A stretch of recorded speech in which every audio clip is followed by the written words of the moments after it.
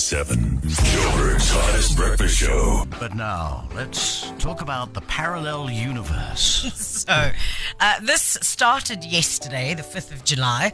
The Large Hadron Collider is entering a new phase of experiments which will see it creating collisions at unprecedented energy levels. And all the doomsday sayers, are they doomsdayers? People are saying it's going to be opening portals into parallel universes and alternate dimensions. Nice. What does that all mean? Sorry. Can somebody explain?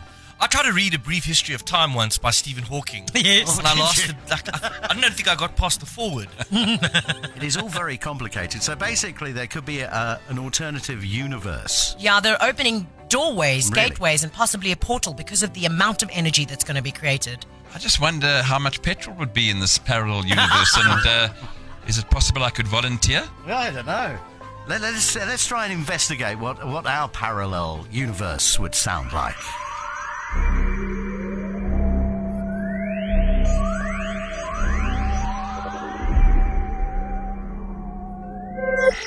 Hot 1027, a lovely winter's morning here in Joburg today.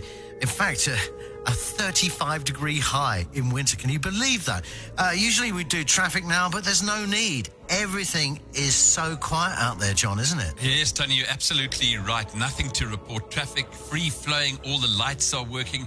And you know that I've just got a message from my neighbor, Neil. Oh. Yeah, he's asked me to thank the taxi that just led him into the traffic. Wow. And I just love those guys, Tony. Yeah. Always so considerate. Yeah. They are, aren't they? A source of national pride, just like Eskom, who I see have just reported record-breaking profits for the third year. Yeah, it's unbelievable, isn't Wow. it? Well done, guys. Awesome stuff.